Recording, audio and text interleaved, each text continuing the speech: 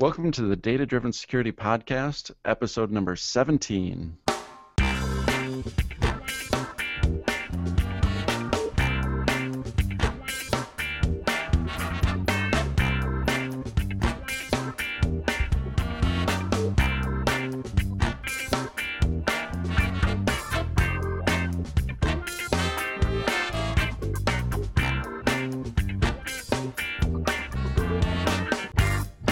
My name is Jay Jacobs, and joining me is Bob Rudis, and we are just going to continue on our discussion from episode 16, where we had Lane Harrison, and we're talking about the visualizations within the Verizon Data Breach Report.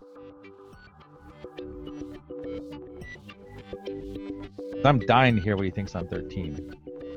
Oh, 13, yeah, so I have that one up now. So 13, this one's a little bit complex, of course.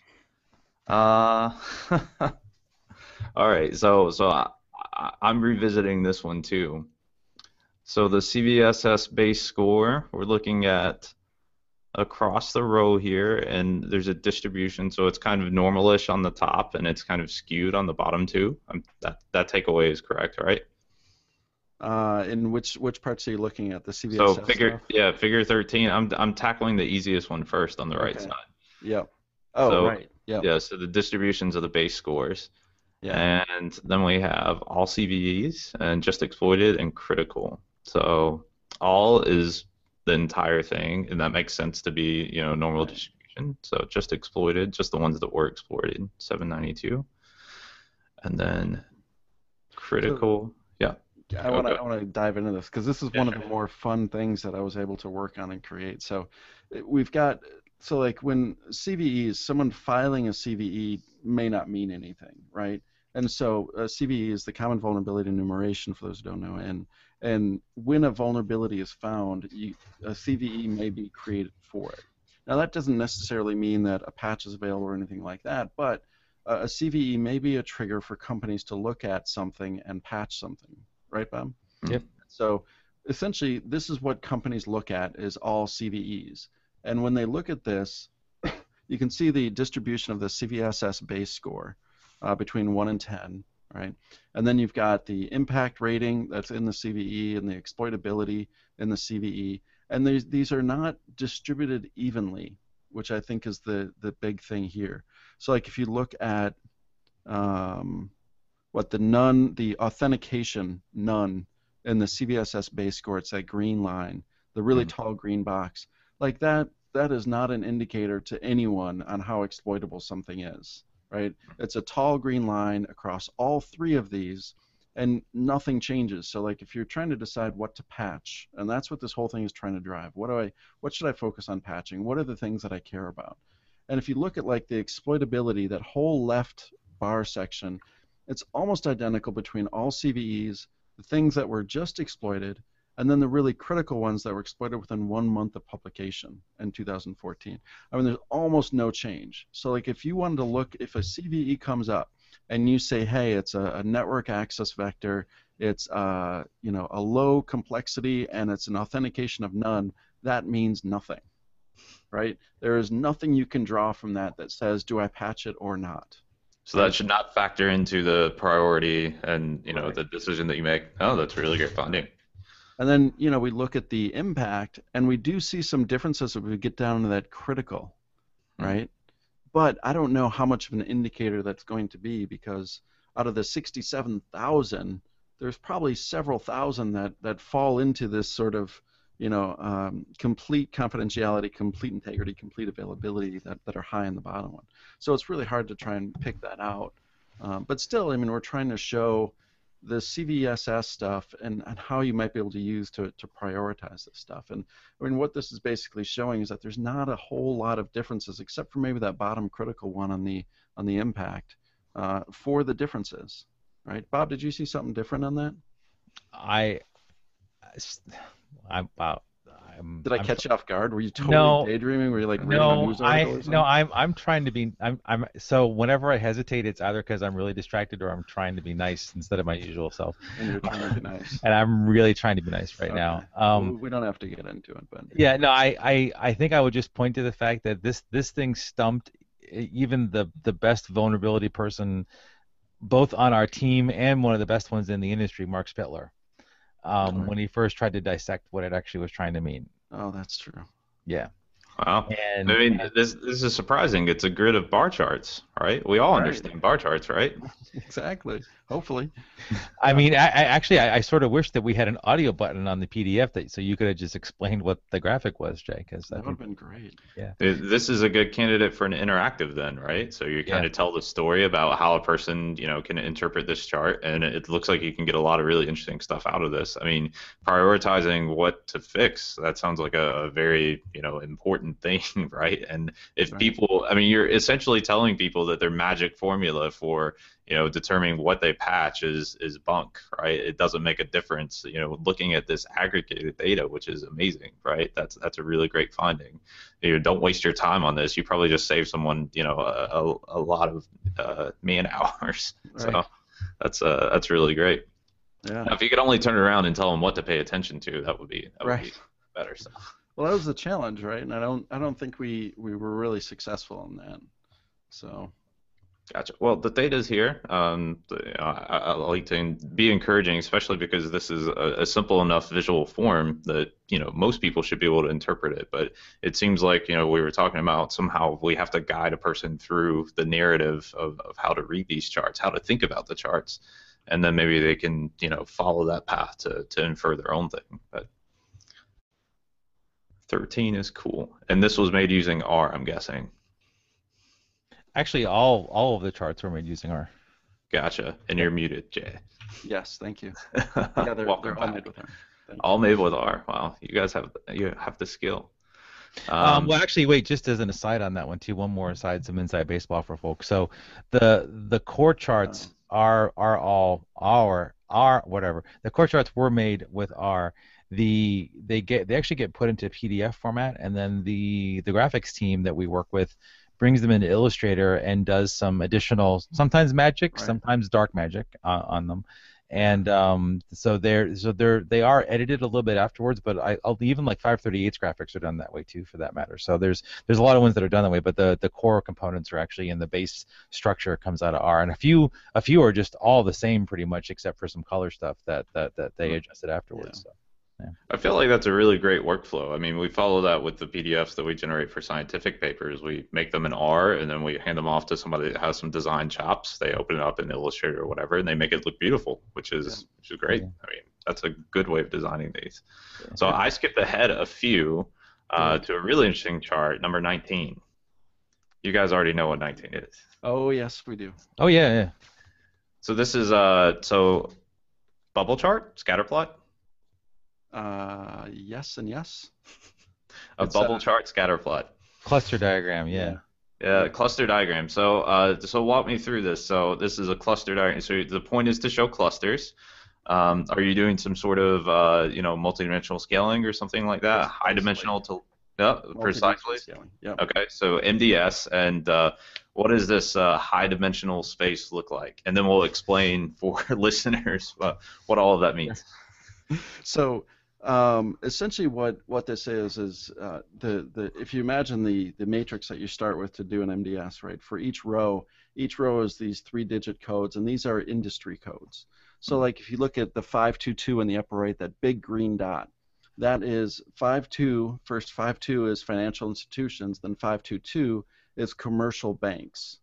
And so what we did is we're trying to look at, the figure that we'll look at in a bit, figure 29, where we're looking at the high-level industries and how the patterns break out. This is looking at one layer deeper. And so like 522, for example, how similar, and what we did is we took one row for 522 and all of the attributes that we try to collect for breaches across the columns, and there's probably in the total final data set, we've got like 1,700 columns or something like that. But in this one, I scaled it down to the ones that matter. And I did that just because it's a very sparse matrix, and so a lot of those columns will be just plain empty in some of these data sets. And so got it down to probably 200 columns or something like that. Yeah, I think it was closer to 300, yeah. And so and the value in there is what proportion of the breaches, or I think incidents, these are across incidents, what proportion of the incidents occurred within this particular variable. So I always talk about like SQL injection, for example. Within commercial banks, what proportion of incidents contain SQL injection? And so that's what the matrix is that I start with before I do the MDS. That's super interesting. So you have your similarity matrix.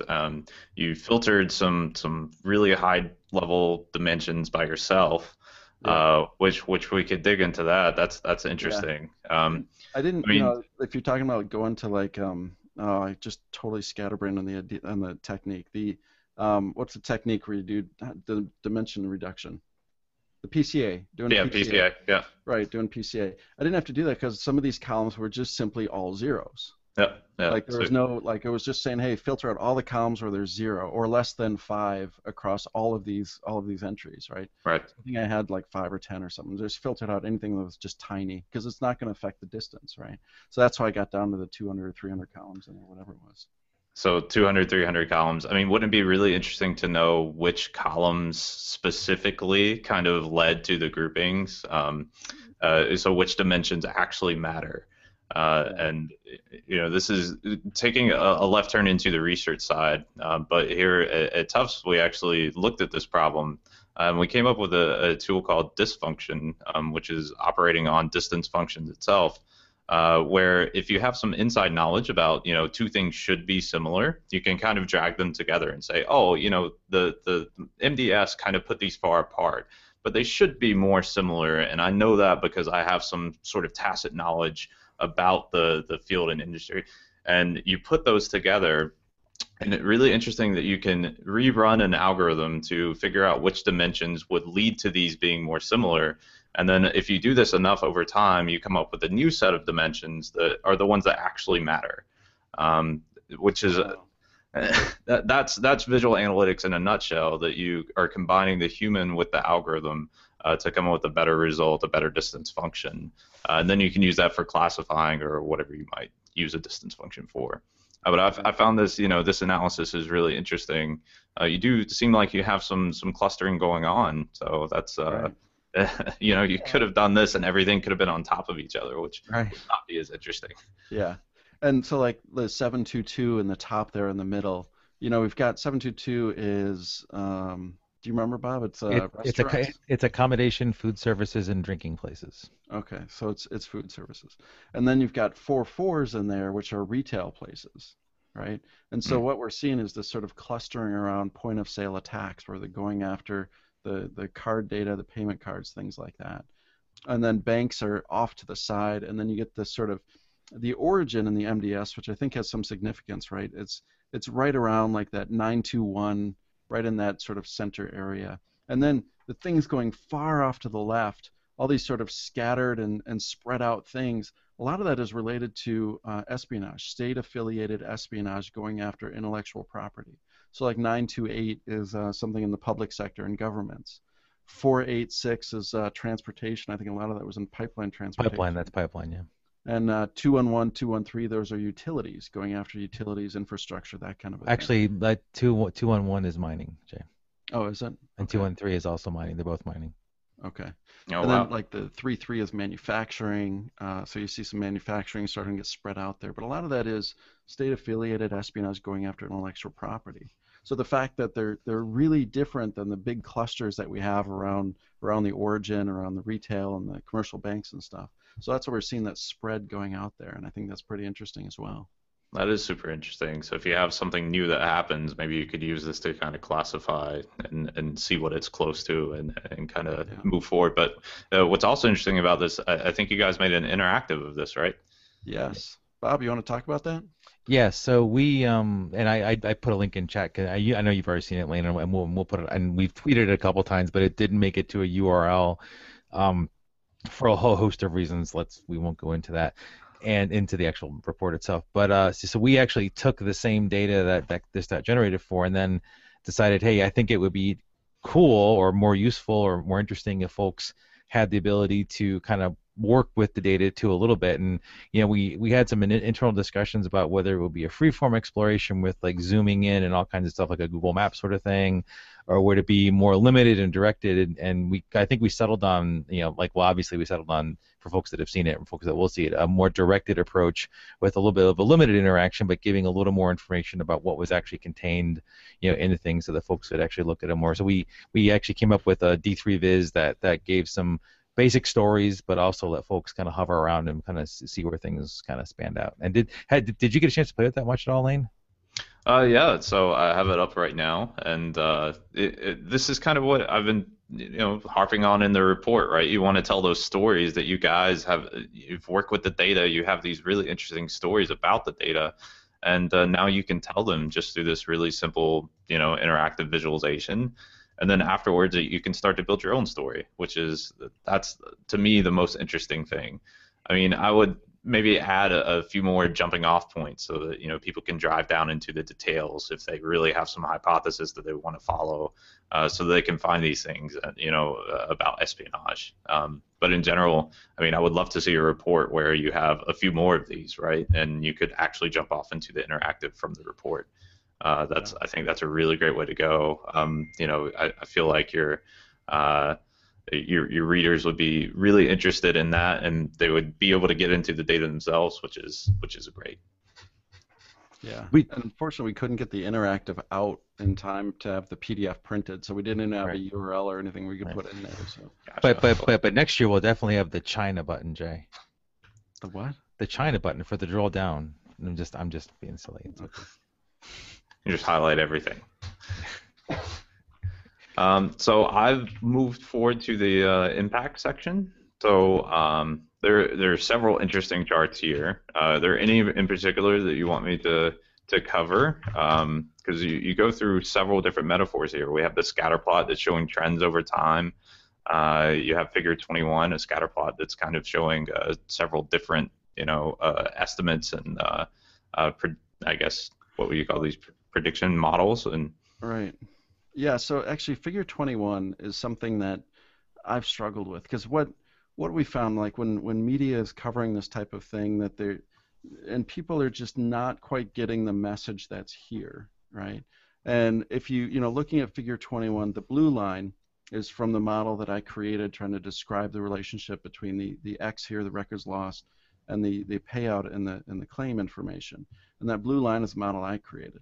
And then if we look at the two other models that exist, one is from Ponemann's cost per record, cost of a data breach, where he has $201 per record. That's a green line. And then the other one is the red line, where I took his approach, that cost per record approach, and applied it to this data, right? And it comes out to 58 cents per record as opposed to 201, which is a statement in absurdity, right? That these two figures are so far apart. And figure 20 is trying to show why those two figures are so far apart.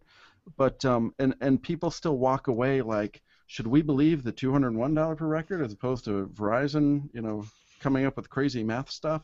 And like figure 21, I just want to say, like, look at this chart. Look, like what else do we say? Where else do we take that? Look, I mean, like, does it describe it? But I don't think that hits home.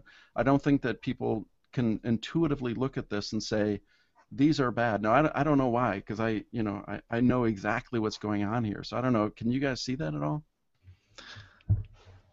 Yeah. So for me, I mean, just looking at this at a super high level and not being super well versed in the data, I see you're trying to make the point about 58 cents with the red model, or your cost per record of 58 cents.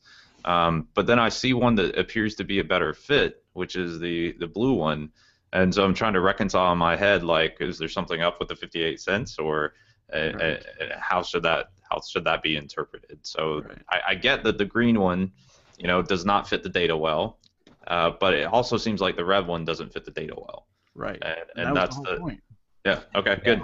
Yeah. No. And you're right. But I think one of the things that was to your point earlier, Lane, how we really did try to use the call-outs in each page to highlight the salient points on there. the fact that, and I think we lost this battle. I think and it's our fault. So I mean it's actually ultimately my fault. So I take full responsibility for all the crap. But the reality is I think we lost the battle here, and we probably should have made that call out focus more on the more accurate estimate using our improved model versus because everybody read 58 cents. It's bold red. It's cool. It's very symmetric. So they didn't read after that, and they just took that and ran with it. And that was the unfortunate. And I think that this is one I talked about earlier, where they did the call out here. And I think the initial version that we started sending out to the media for people doing pre-briefs and stuff like that didn't have the comma, however, this is a very poor estimate part of that call out. Right. And so some of these headlines came out saying, Verizon says it's 58 cents per record, which is, of course, not the point of the article, this section at all. Yeah. Right. Gotcha. So it's difficult. Yeah, and this highlights a broader issue in designing visualizations like these, and it's do you state the point, or how do you get to the point that you actually want to make that people will take home, and will they discover on their own, and which one is more trustworthy, and which one is more persuasive, and when are things deceptive? I mean, these are all questions that we're trying to answer, and eventually we can come up with guidelines. But until then, you guys are on your own. Right. You have to figure this out by trial and error yourselves, and then we end up studying, maybe using this sort of thing as a case study. So this is super interesting. But kudos for going deep into the model here and having charts and data to back it up. Yeah, go ahead, Jay. I was just going to say the first iteration of writing this got hacked apart because I went way too far in the model and. But don't laugh about that, Jay. I mean, the reality is this was like earlier, like when we talked about using the cumulative probability. This is another one where it's like people don't generally use scatter plots in their daily work in InfoSec at all. Like they just don't. I mean, they should, but they don't. And that on top of the fact that there was a lot. I mean, there would have been a lot of cat figures in this one if we actually subscribed to the Hillary Mason rule about doing things. And and the reality is that this was a I think there was a bunch of eyes on this, but Wade, I, and Jay were the primary ones, but there was a couple others with Mark and Dave doing a couple of things too. And we really, I mean, this was hard. We agonized for weeks over this one, just to try to come up with it to be as salient as it possibly could. And I'm using criticism in the actual correct term, like we're asking you to hear, like with this isn't a it sucks thing. It's a here's a critical thing about this, and we've actually gotten good criticism about how statsy the report was, and this is one of the reasons why this particular section. And we really did try to make it more accessible than it might otherwise have been. So hopefully folks realize that. But we've had that criticism on both ends. We've had, oh well, you went halfway. Why didn't you give me all this other stats related detail? I'm like, that's not because it's not a research paper.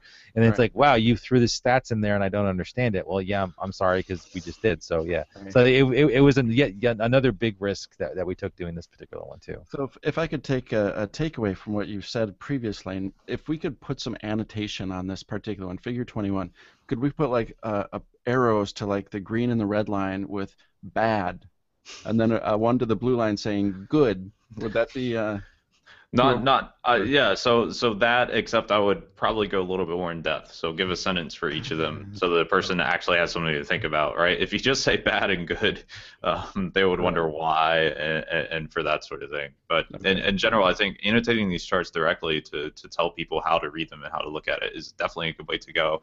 And Bob, what you're just talking about, how much detail to get into, and Jay, you struggle with this too. I mean, that's incredibly difficult, and it's such a complex problem because it depends on who the reader is and what their background is, and what their goals of reading this section are. It's incredibly difficult to figure out, and we don't know how to do it. We don't know whether we hide the data or make it even available at all, and what effect that has. So keep trying stuff. Yeah. All right, figure 22. Now this is something Bob mocked me for. I did not. Wait, it was not a mock. It's a beautiful sailboat, Jay. All right. A beautiful sailboat. But you're representing, the 95% confidence intervals, right? So this is one of the few charts, I think, that actually show some uncertainty. Yeah. Is that true? Is this the only chart that shows uncertainty? Well, no, we've got the next table has a lot of uncertainty trying to capture in it, but the the challenge here, the two things I wanted to communicate. One, as you mentioned, is the uncertainty. Right. The other thing is just the nonlinear relationship between these two variables. Right. When you have a small breach, the costs shoot up dramatically. Right, and that's that it's almost vertical as that line starts out, and then as it goes out further, it sort of starts to level off, and the uncertainty grows. That gray area grows as the breach gets bigger. I think you just like you should blow this figure up and take those two annotations that you just said verbally and put those on the chart. That's a great story, and it gives the purpose of the chart and why you're showing uncertainty explicitly here. I think that's really great, and it's really interesting that you're explicitly showing uncertainty, which is a perennial topic in the visualization community. How to do that effectively, how people think about it. There's a very interesting paper in a recent year that has a very catchy title. It's error bars are considered harmful. From Michael Correll at University of Wisconsin. So actually showing error bars can, lead people, in the wrong interpretation of uncertainty, and he kind of explores ways of, maybe doing that better, which is super interesting. You would think it's always good to show uncertainty, and it always helps, but yeah.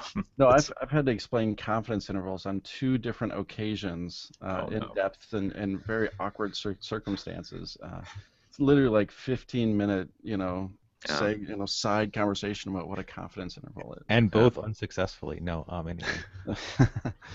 I actually believe that. Yeah. Yeah. I mean, how do you explain the confidence interval and the difference between that and standard error of the mean and all these other measures that you can use for uncertainty? Right. Sometimes interchangeably. You can go through one paper and see, several different ways of representing them. So. And how did you calculate the confidence intervals? It looks like these aren't symmetric, so you're using some non-parametric methods here. So kudos for that too. Thanks. All right, so let's keep rolling. That's the nicest thing anyone's ever said about this section, Jay. Yeah, it is. I'm just trying to be positive. I felt like I kind of laid in early on, so. No, not at all. No, we actually wanted that. That's why we had you on. We were hoping that you would smack us pretty good. So. Yeah. Gently tapping. Which one do we want to tackle next? Because we have a theme river graph down here, figure 27, that should be talked about. Oh, definitely. Then, please. it's the ray gun chart from what Suzanne on our team calls it. It's the ray gun chart. Because she took a picture of a ray gun and put it over on the left side.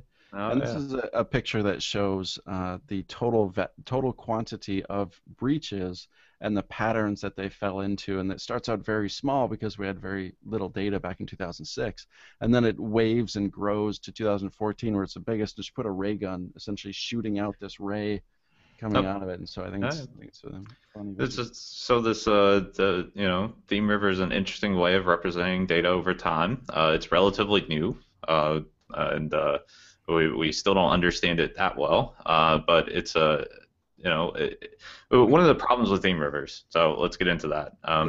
Is you're changing the y-axis here a lot, and sometimes it's very difficult to figure out future trends because everything's stacked on top of each other, and that kind of changes the direction of the lines or where you think things are going to go in the future. Yeah. In contrast to a line chart, which I would suspect, I don't know if anybody's tested this explicitly, that people are pretty good about kind of inferring where things are going to go in the future. With something like a theme river, I really don't think it's going to go well because to take for instance figure 27 towards the bottom at the very end, so 2014, you have this little sliver of green, and then a larger sliver of blue, and then a tiny sliver of green again. And that sliver of green, kind of worries me because it's pointed up. And whenever things are pointed up, I always think like, oh, that's going to be bigger in the future. That's what this means because you interpret it as a line for some reason. Yeah. Yeah, and that's not true. It just seems like it's holding constant over time. So it's one of the dangers of a theme river is that the weird shapes here, and people interpret shapes in weird ways. So yeah, actually, and just to add to that, the figure 26, one of the best worst from in terms of a criticism. I mean, it was a good criticism. It just kind of hurt a little bit. That they actually thought it was, that's like a geology chart. So the further down you go, then they couldn't figure out what that meant going further down. But they thought that looked like it was lava layers layering rock down on, like, versus actually being a stream thing. So there is. I think these work better interactively if they work better at all, and they may have been just bad choices on our part to actually put in here in the long run. Yeah. So interactively, that's super interesting that you mentioned that. I mean, I feel like these somehow perform well with animated transitions. Like if you need to look at the same data in different ways. And one of the interesting things about a theme river here is that you could discretize the years and turn them into stack graphs if you want to look at it that way, and you could then turn that into a cluster graph if you want to look at it that way. So it's pretty easy to do with some of these modern toolkits. So the actual stream graph, like so not to pimp my package any more than we have to in this podcast, but the stream graph one actually lets you do exactly that too. So yeah. Hey, that's good. We're on the same page with that one. Yep. But overall, I mean, these are really engaging for people too. So I was drawn to it. So that's another plus. And you get to shoot aliens with Figure 27 too, so that's even better. That's true, and it's got a nice spread, so I would definitely pick that weapon. Sorry. Also a gamer, so. So I guess we're good on stream graphs and theme rivers, but moving to 28 and 29, this is telling an interesting story too. We have a heat map. Do you want to talk about this one, Jay? Sure. Yeah, this is actually, so this is a continuation of a graph from last year. It was Figure 19 last year. It's Figure 29 this year, where essentially, the first thing that we have to talk about is these patterns across the top, right? Because these patterns were deduced through clustering methods, hierarchical clustering. Again, we tried to look at the critical elements of these breaches, and then we broke those out to say, within, say, a breach with SQL injection, how much external actor with a motive of financial gain did they have within that particular thing. So we did this crazy thing, and we essentially developed and discovered these patterns across the top. And so, there's a clear theme around point of sale, the insider misuse, the web applications. So very clear patterns across the top. But the really interesting thing is how these break out across the industries, right? And again, we're looking at a very high-level industry here going down the right. But you can see, most of the current security practice is, ISO, COBIT, NIST, CSF now, and they all say everybody should, right? Everybody should do these. Here's a top 20 list, SANS top 20. Here's everybody should do these things. Now, looking at Figure 29 here, just looking at the colors, there is not one thing that everybody should focus on first, right? Right. Now, we might argue there's some basic things everybody should focus on, but I mean, if we look at this, how to prioritize, someone in an accommodation, a hotel chain, might want to focus completely different on completely different things for security than a bank, than a professional services organization, than a government organization. That these are all going to be relatively different with different sets of priorities and different things that they should be targeting from a defensive standpoint. And that's what this is trying to show. Now, the other interesting thing here is the two things. The heat map, the colors themselves, again, are based on the row. So if you want to look across an industry, you want to see where the eye goes with the darker color. Mm-hmm. And we didn't make the darker color really dark because we've got these bar charts in there. And the bar charts are trying to show what that data looked like over the last 3 years. So accommodation, for example, really heavy over the last 3 years around point of sale. Gotcha. And so on and so forth. And so that's what the bar charts are there trying to represent. So there's lots of data in here with all these sort of the bar charts trying to convey more information and things like that. So that's what this whole thing is trying to show. Wow, that's really interesting. Wow. So my thoughts on this one, with your interpretation here, it was very easy to get the takeaways. Again, on our point about annotating this, how to read these, just that one point about person A might want to focus on something completely different than person B. Now I know how to read this chart, and I could, look at financial services and say, oh, this is, about prioritizing. I mean, I wonder if there could be a headline on this too. You just, what's the person reading wanting to know from this, and they're wanting to know how they prioritize. So that's super a good way to go. One of the interesting design decisions is the use of the bar charts in the back to show trends. I mean, typically we talk about trends in terms of line charts and maybe even spark lines and that sort of thing. But what's interesting is that you've got the percentages here, and I suspect if you use the line charts, you would probably be kind of covering up some of the data. So it's good to use bar charts here too. But yeah, beyond that, so I would be interested to know. I mean, one thing that jumps out, it might be a candidate for annotation, is denial of service, which is completely empty. Is that in the text? Right. Do you talk about why? No, we don't. And this is like, Bob, I don't know about you, but I think it's like, oh man, why didn't we think of that? But what this is looking at is confirmed data loss events, right? Confirmed breaches. And denial of service does not have data loss typically associated with it. And we created this filter, and this is all code, so I could run this code with this filter or that filter for for things with hacking, things with social, whatever it is, put filters on. So we created this filter, and we thought, boy, this looks really good. And as I'm looking at this, as I created this, I'm like, oh, denial of service is blank. Well, of course it is because of the filter. And then I just went on with life, And then all of a sudden it's publishing, and people are like, why is denial of service blank? I'm like, oh, geez, that's totally blank. We should either take it out or fill it in, and describe that denial of service is in there, even though it wasn't a data loss event. But it was totally just an oversight, and just the crunch time at the time this is being published. These are what, 12, 16-hour days, straight through 7 days a week for 3 months, I mean, but at the same time, you say it's totally blank, yet financial services has a blip. Yeah, they do. Because I know, yes, because something there. So actually, I think that's actually kind of, and I think that's kind of cool in the long run, actually. Yep, Okay. you just show part of it there, and it's just noticeable, which is really interesting, right? Yeah. It's just a little bit of data there. So it tells me, from a perceptual standpoint, that you're using a very fine, level of bar here. So Right. at least know something's there. Yeah.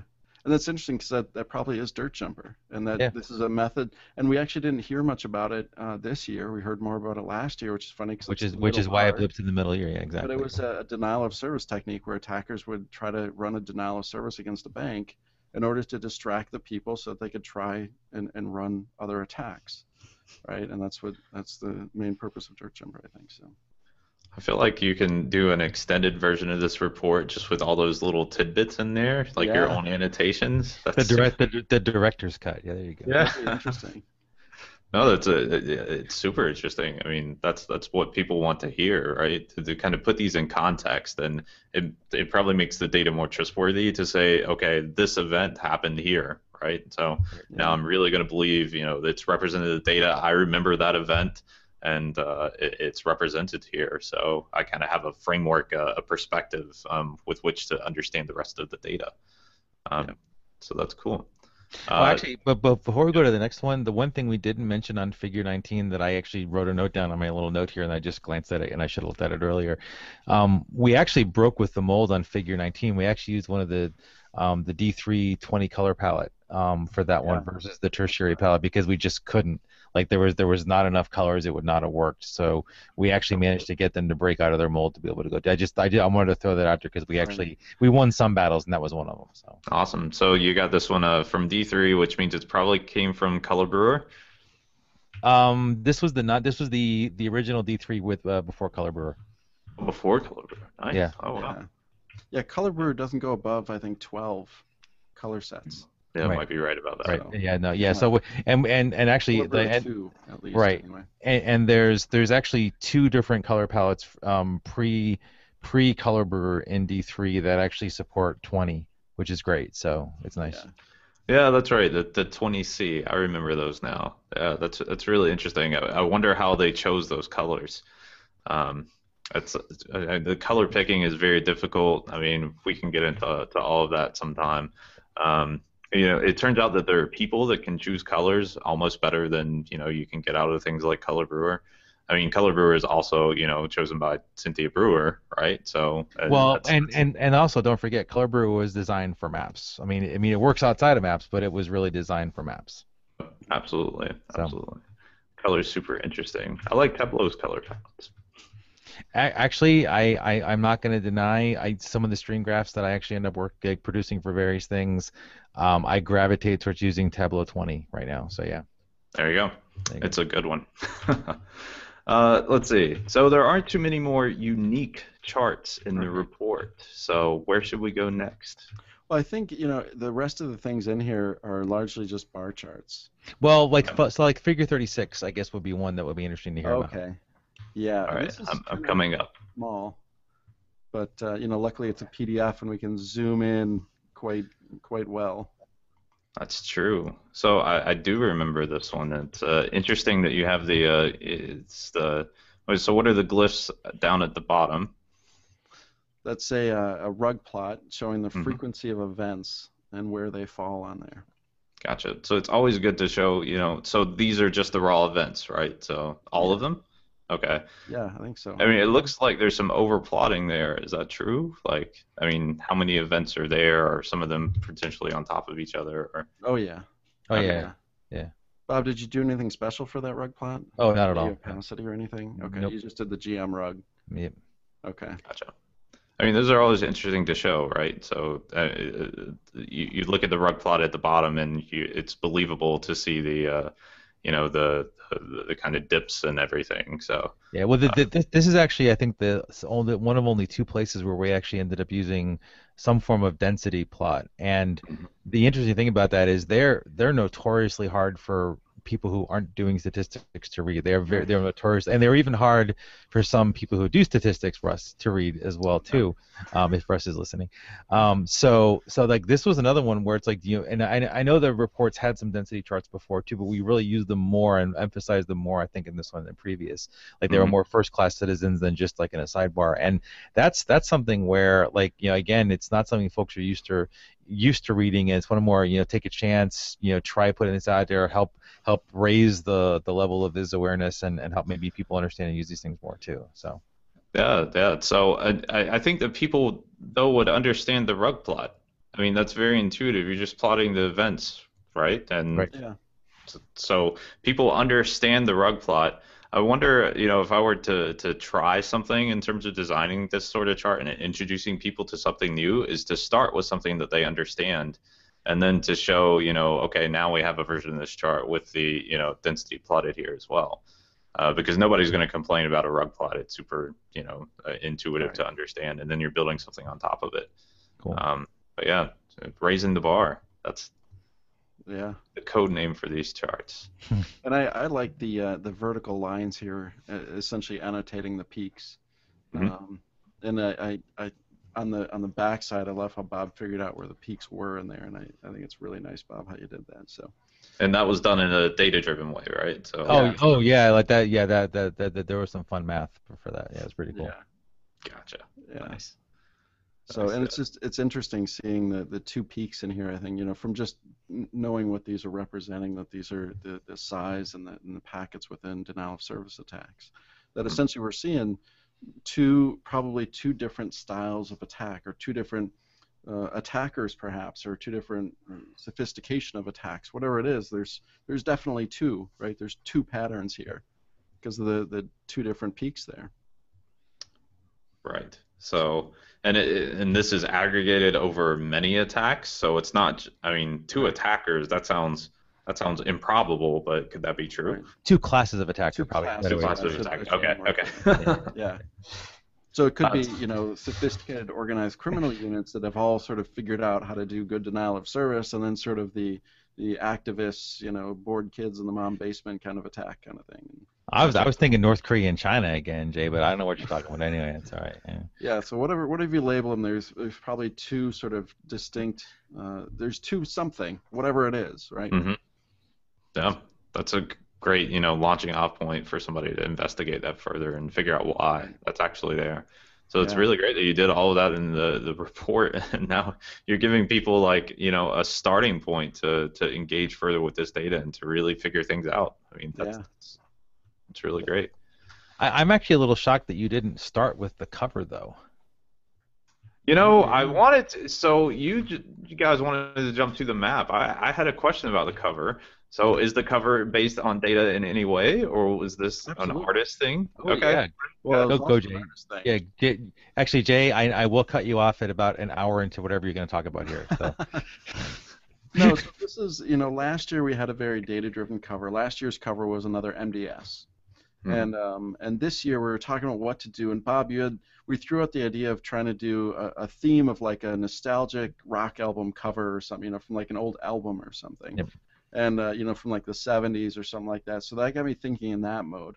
And then we were talking about T-shirts, right? And then later this notion of a hero graphic came up. Have you ever heard that term, Lane, of a hero graphic? A hero graphic. I've heard the bootstrap thing, right? No, it's nothing like that. It's a web design thing. It has nothing to do with reality. Yeah. And they said they wanted a hero graphic, and what they meant is like one graphic that they can use as a hero in all of the marketing material. Right? And so then we talked about printing up a T-shirt from the cover. And so these two things of like album cover and T-shirt, and I was like, Joy Division, right? The Joy Division cover that looks very similar to this, and that's what this is essentially. Took its cue from that Joy Division cover. I don't remember the name of the album. Do you, Bob? Unknown Pleasures. Unknown Pleasures. So if you just Google, Joy Division. I just gave him a link for it too. It's yeah. So this is slightly before my time, I think. Okay. But it is definitely familiar. So I've seen these sort of, I guess I would call them kind of like mountain plots, even though people use mountain plots for a lot of things. But yeah. So, and what this is showing from that impact section, where we've got that model where we estimate loss or insurance claims from record count, we took the breaches that we had in our corpus of data, where we had a known record count for the three types of data that fit into that model, and that's what this is representing. So, like on the very top, healthcare has these rather tall peaks. And so on and so forth. And these are the loss distribution. These are a density plot, essentially, of the losses across these industries. And really, I mean, there's no labeling here. You can't really look at these and say, like, oh, I can see this great insight from the data. I mean, really, it's pure art. But it is driven by the data, at least. Nice. And actually, and again, all done in. I mean, like I know we harp on R a lot, and I do more than Jay probably, but like that was actually completely done in R with some minor touch-ups, honestly, with the folks in the graphics side. That's really impressive. I mean, you guys are really the experts in R, and this is I mean, I feel like I want another page that kind of breaks this thing down. If you do something like this in future reports, to show that the healthcare peak actually means something, and there's this kind of bump on healthcare that's over at the side. I mean, that's really awesome. Yeah. Yeah. And it was lucky because like when I first created this, I simply stacked it by the height of the peak. So healthcare is the tallest peak, and then education is the second tallest peak, and so on and so forth. And then I stacked it that way, and this is what it came out. And I tried a whole bunch of variations on how to stack it differently, and they all looked horrible. And like that was just like dumb luck that I got that first one out there, and it looked good like this, so you get some good stacking features and stuff. You just got the one. Did you have to play with the smoothing at all? Not really. I mean, it's just a density plot. Oh, gotcha. And so that density had that natural curve in there, and then I had to extend out the data so that I could go out. So like because it's a density plot, this 0 is somewhere on the up curve, but you don't have a negative loss. You never have a negative loss. So, but the density plot will naturally do that, spread out the density and stuff like that. Gotcha. Yeah, the one thing nice about this one too, and I'm not sure you got the version with the cover challenge on it. I think I tried to have some level of integrity and not actually give you that version early on, because we gave it to you pretty early. But this actually flows into the back cover. So if this was printed, the DBR was not really printed this year. It was mostly all digital. That they had some printed copies at the headquarters. Oh yeah, boy, we're not giving them away to like everybody. I'm trying to set expectations, Jay, that no one's getting a printed copy anyway. But for the most part, it's not. So for the most part, it's not printed. The ones that are probably already taken up by people. But anyway, on the back cover, like this would flow direct, like come uniform onto the back cover, and we actually encoded this year. So I'm not sure if you know this, Lane, but every year we have a cover challenge where there's some kind of usually crypto-based challenge, or something like that we actually start a whole series of crypto and puzzles and stuff that kind of go on from there. And normally every year it's something that's encoded in text onto the actual into the back of the cover, same colors that whatever the back is, or transparent, so you have to actually like use select or copy or do a PDF to text to get what it is. This year it's actually encoded into waveforms into the actual back that you have to do. So like there like everything is data about the cover this year, including the cover challenge. Right. That's really cool. Wow. I want to do something like this in a paper now. I want to hidden message in my papers from now on in the figures. Nice.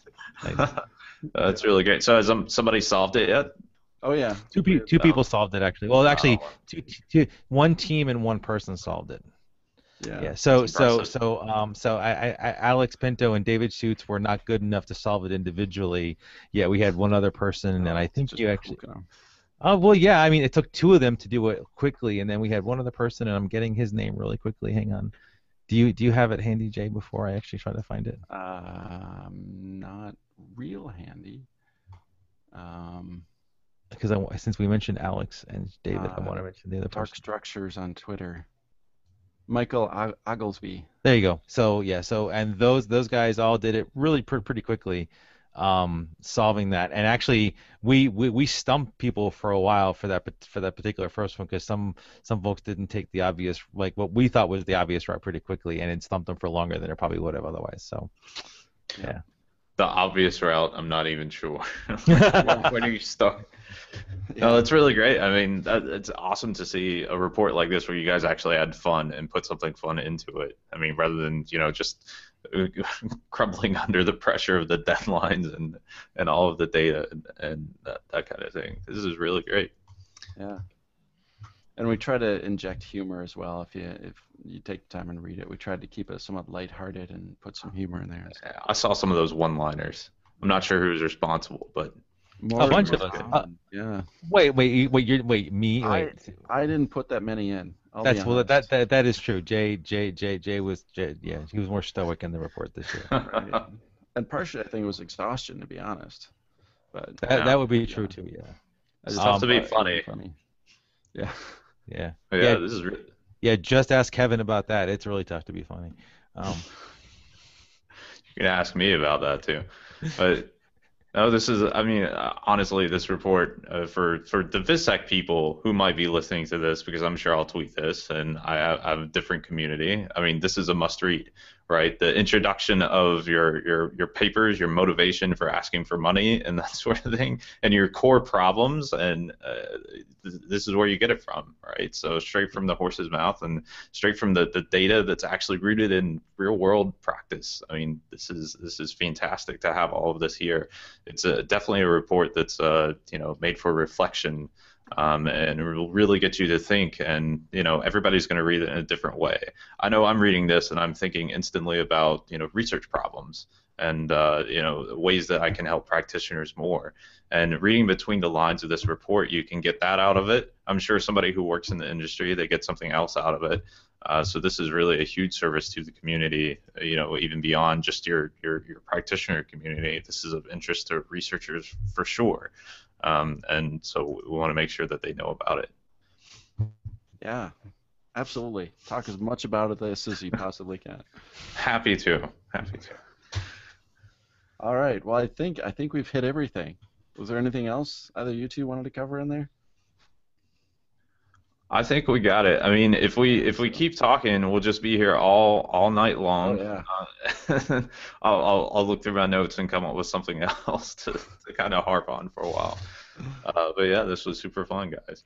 Yeah. Cool. I appreciate you taking I mean, you are a very busy person. I know you've got some major projects going on right now, and you've been doing a lot of travel and doing a bunch of other things. So I appreciate the fact that you took time out of your really busy schedule to do this. Seriously, thank you.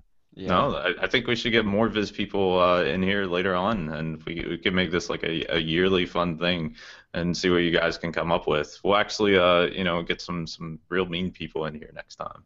It won't always be we have to like really do good next year then, right? That's right. Looking forward to it. All right. Well, Lane, thank you so much for taking time. This has been such a great discussion, and hopefully the listeners got something out of it as well. So, but thank you so much for taking the time. No, thank you guys. Well, thanks.